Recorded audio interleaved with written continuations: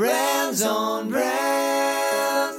Hey, what's up? This week we are talking about video podcasting best practices.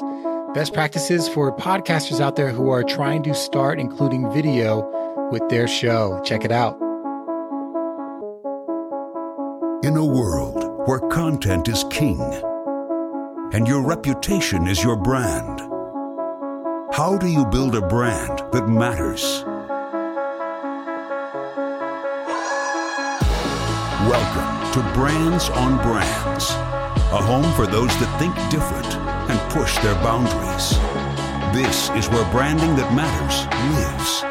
Now, here is your host, Brandon Birkmeyer. Hey, what's up? I'm Brandon Birkmeyer from Brands on Brands. I'm your personal branding coach, and I believe that building a brand that matters today is the only way to thrive tomorrow. I appreciate you guys being here.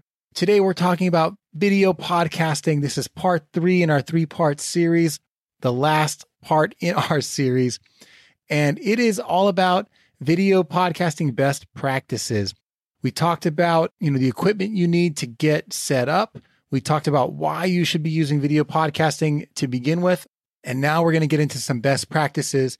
Again, I'm trying to keep this short, keep it simple for you. I don't want you to be intimidated. This should be easy for podcasters. And that is my goal, to make this easy for you to transition from being a podcaster to being a video podcaster.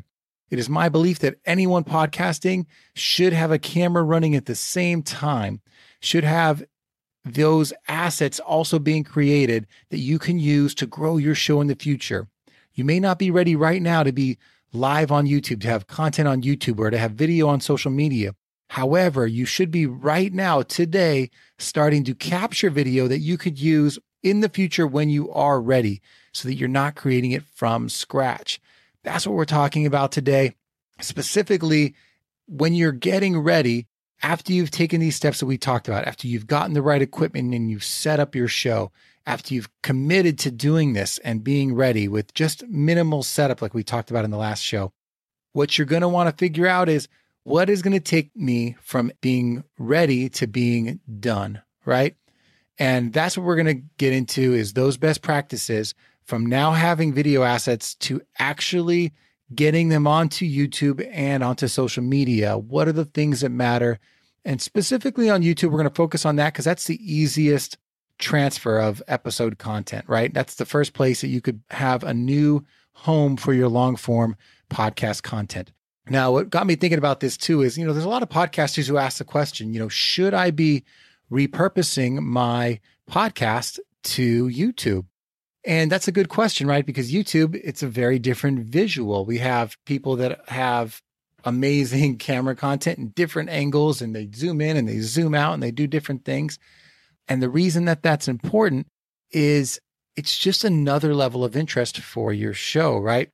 So when thinking about that, what is the difference when I'm ready to take that step? I think the first thing we've all got to commit to is creating content that makes sense for the channel, right? Just taking your podcast and throwing it up on YouTube, either as just audio is not going to work, or as raw video footage is not going to work.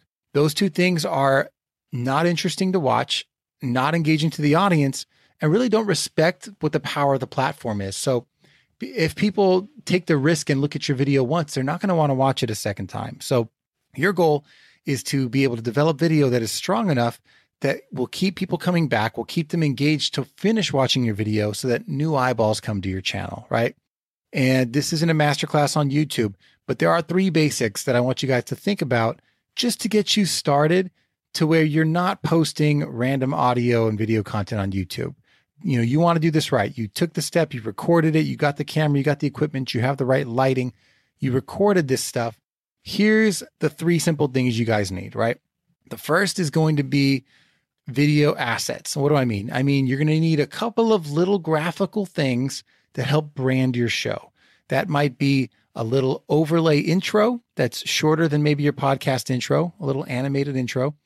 You'll need a couple of little pop-ups that you can overlay in the middle of your show, some transitions, things that say subscribe to the channel, things that transition between scenes if needed, a couple of simple ones that you could use over and over, and also maybe an outro to the show. Those couple of simple branding elements shouldn't take long to create. You can outsource those to a designer or download an asset pack from, find somewhere on Google where they sell those pre-existing. And those assets take you from just randomly posting content to having things you need to make your visuals more interesting, right? So that's the first thing, is going to be video assets. The second is going to be interesting, edited, shorter footage. You're going to want to cut your content down. And then the third is going to be some keyword research. So let's finish talking about video assets. When I started thinking about putting my stuff on video, I tried a bunch of different things. I just gave the whole thing to an editor and got it back. I tried to just post the graphic images. I tried to just post audio.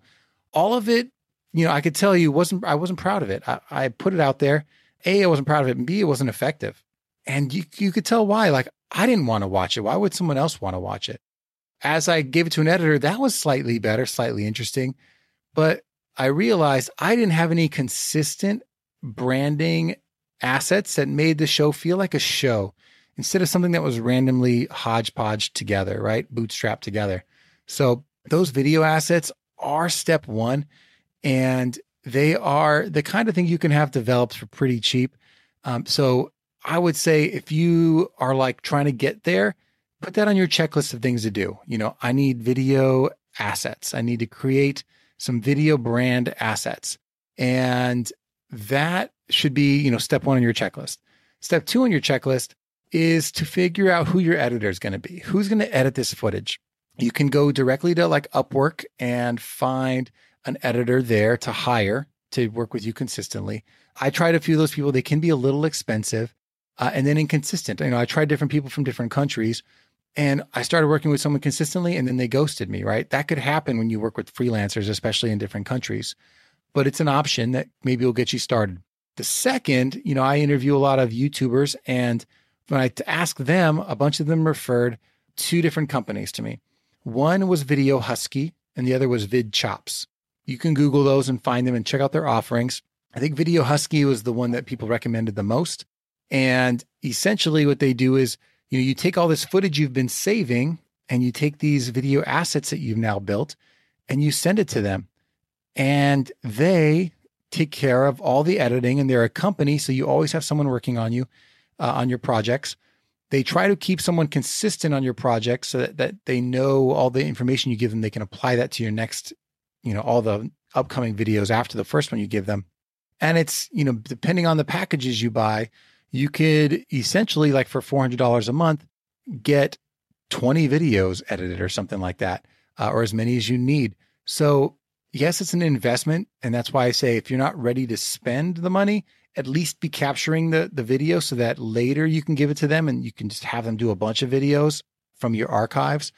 But that's going to be, I think, the fastest power move to getting your show ready and presentable for a video format, for a YouTube, right? And guess what? They're going to do all the extra stuff. They're going to cut your videos down from being a 45-minute interview to being a 20-minute interview or a 10-minute interview. Maybe even it's 2 or 3 10-minute interviews based on the trains of thought you're having in your show. They're going to create different looks. If you have 2 cameras running, they can take a camera 1 perspective. They can zoom in, they can zoom out. They could take a camera 2 perspective. They can get one with you looking at that directly, or they can get one from the side while you are talking to the other camera and just present different points of view that are interesting to the viewers.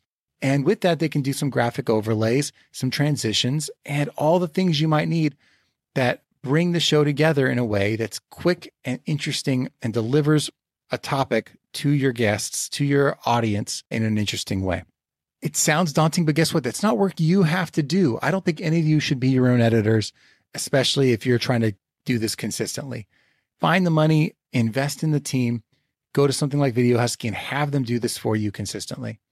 And then the third thing is a little bit of keyword research. What you'll notice that YouTubers do and bloggers do that podcasters tend to neglect is they think about, what is it that people are searching for that I can create for them that would bring them to me, that's relevant to my content, my channel.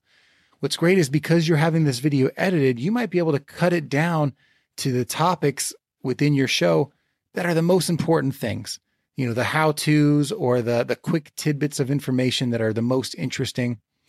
And now you can think about, how am I going to title this show in a way that makes people want to click it? That's relevant when searching. You know, when people search for how to podcast, I'm going to use the word podcast or podcasting or start a podcast in that search term.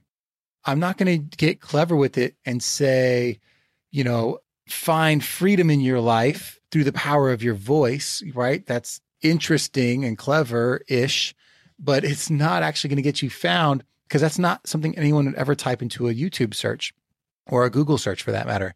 So what you're going to want to do is figure out, what are the keywords that represent your brand that you want to be known for, that people type in when looking for something like you or for looking for content like yours? And how do you take that information and embed it, not just into the themes of your videos, but also into the titles of your video and into the descriptions of your video, so that you can start to rank for these types of shows or these types of words. Also, YouTube asks you specifically, what are the keywords that you want to rank for? Help us categorize your content. So thinking about that ahead of time is helpful.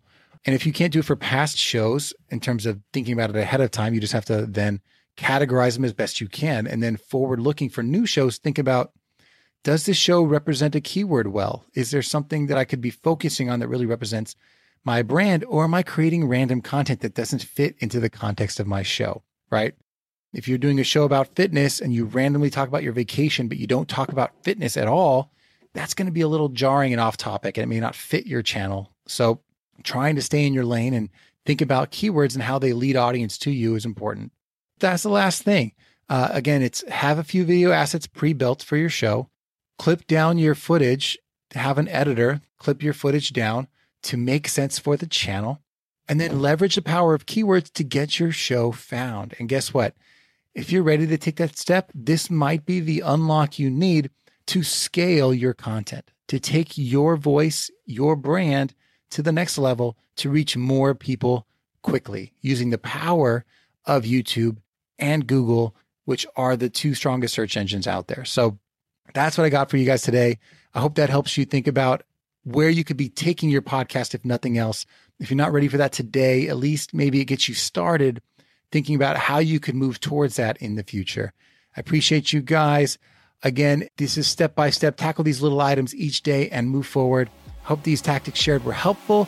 Thank you for listening, and I will catch you all next time.